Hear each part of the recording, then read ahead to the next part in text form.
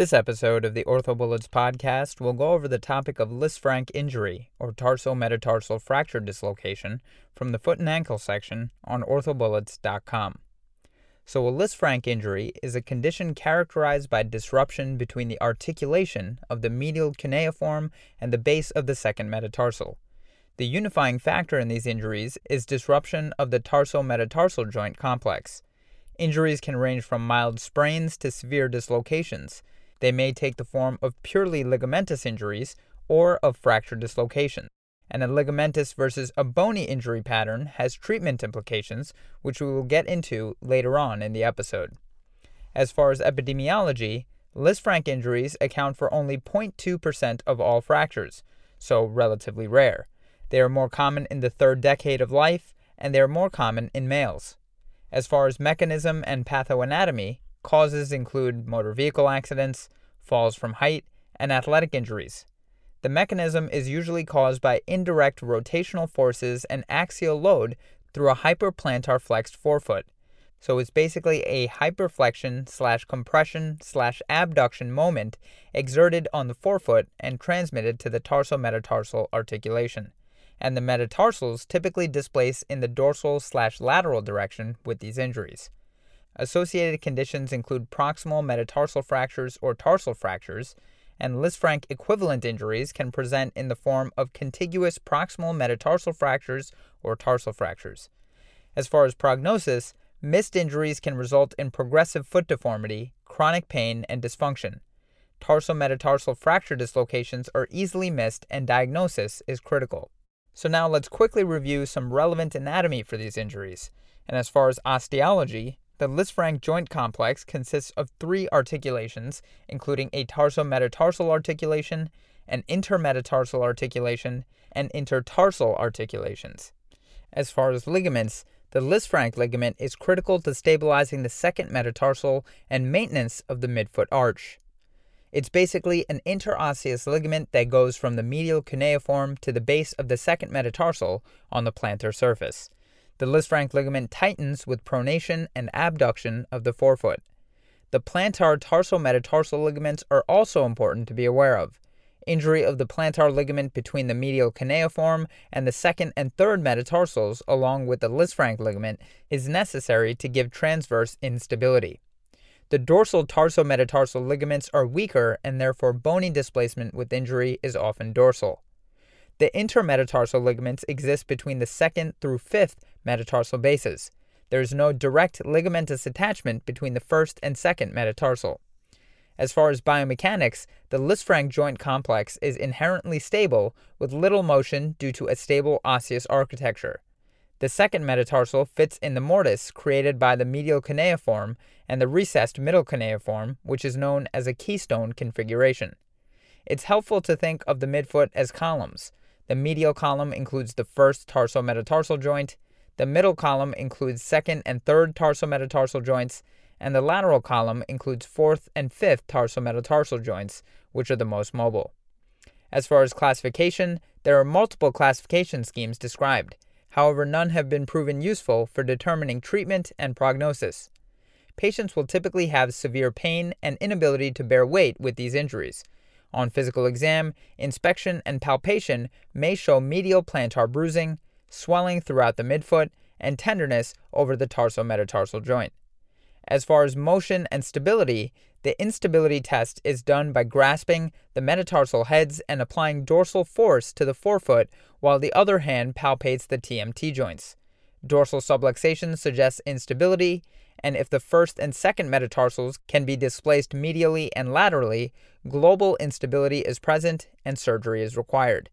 When the plantar ligaments are intact, dorsal subluxation does not occur with stress exam, and injury may be treated non-operatively.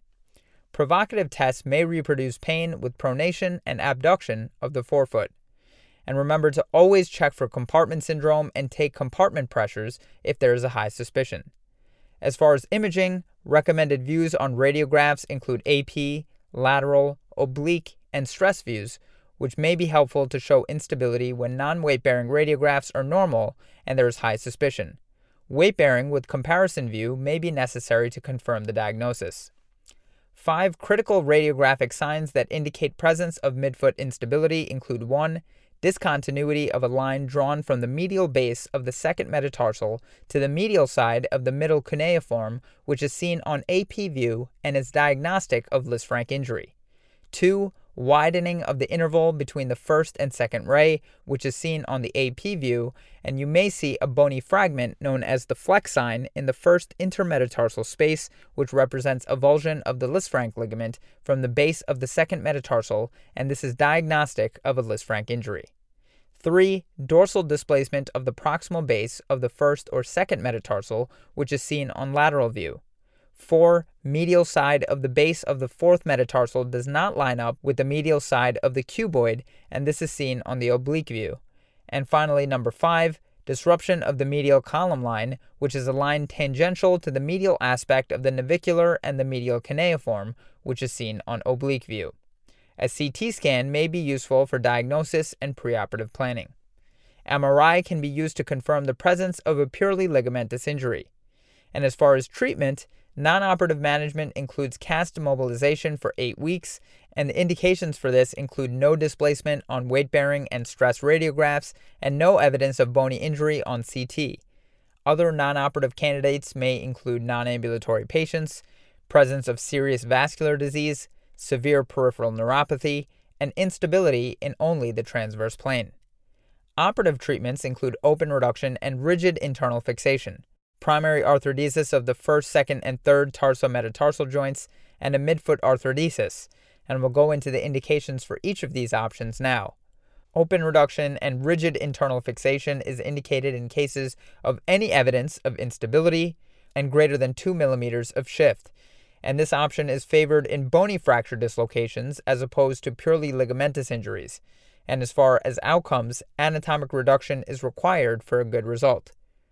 Primary arthrodesis of the first, second, and third tarsometatarsal joints is indicated for purely ligamentous arch injuries, delayed treatment, and chronic deformity. As far as outcomes, Level 1 evidence demonstrates equivalent functional outcomes and decreased rate of hardware removal or revision surgery compared to primary open reduction and internal fixation.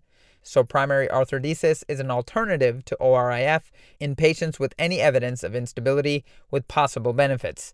Medial column tarsometatarsal fusion has been shown to be superior to combined medial and lateral column tarsometatarsal arthrodesis. And finally, a midfoot arthrodesis is indicated when there is a destabilization of the midfoot's architecture with progressive arch collapse and forefoot abduction, as well as for chronic Lisfranc injuries that have led to advanced midfoot arthrosis and that have failed conservative therapy. Now let's briefly go over the techniques for each of these surgical options, but just some general surgical considerations first. The equipment includes fluoroscopy and a radiolucent table, small fragment and mini fragment sets with 2.0 to 4.0 millimeter screws, reduction clamps, K-wires, dental pick, Hohmann retractors, and a small battery-powered drill. As far as timing of surgery, it's only emergent with the presence of a compartment syndrome, open injuries, and/or irreducible dislocations. Make sure to delay operative treatment until soft tissue swelling subsides, which can take up to 2 to 3 weeks sometimes. If it's grossly unstable and in the presence of significant soft tissue swelling, you can consider early external fixation.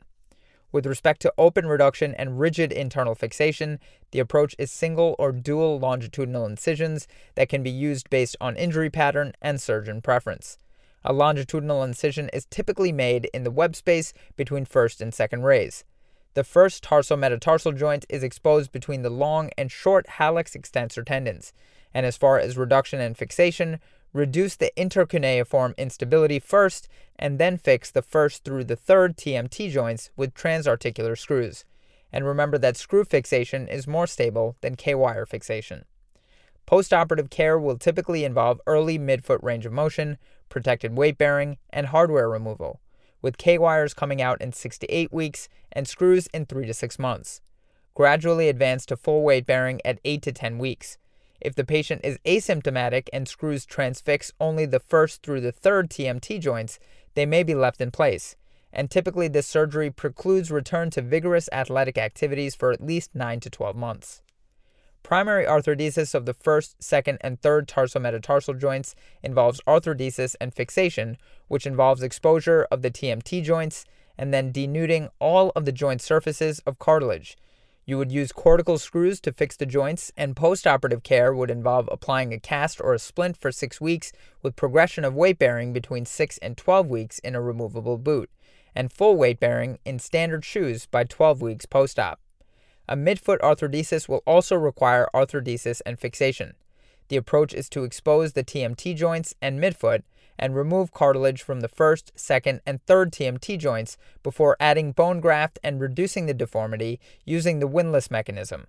And as far as postoperative care, the patient should be made touchdown weight bearing in a cast for 6 weeks and begin weight bearing at 10 weeks if there's evidence of healing on radiographs.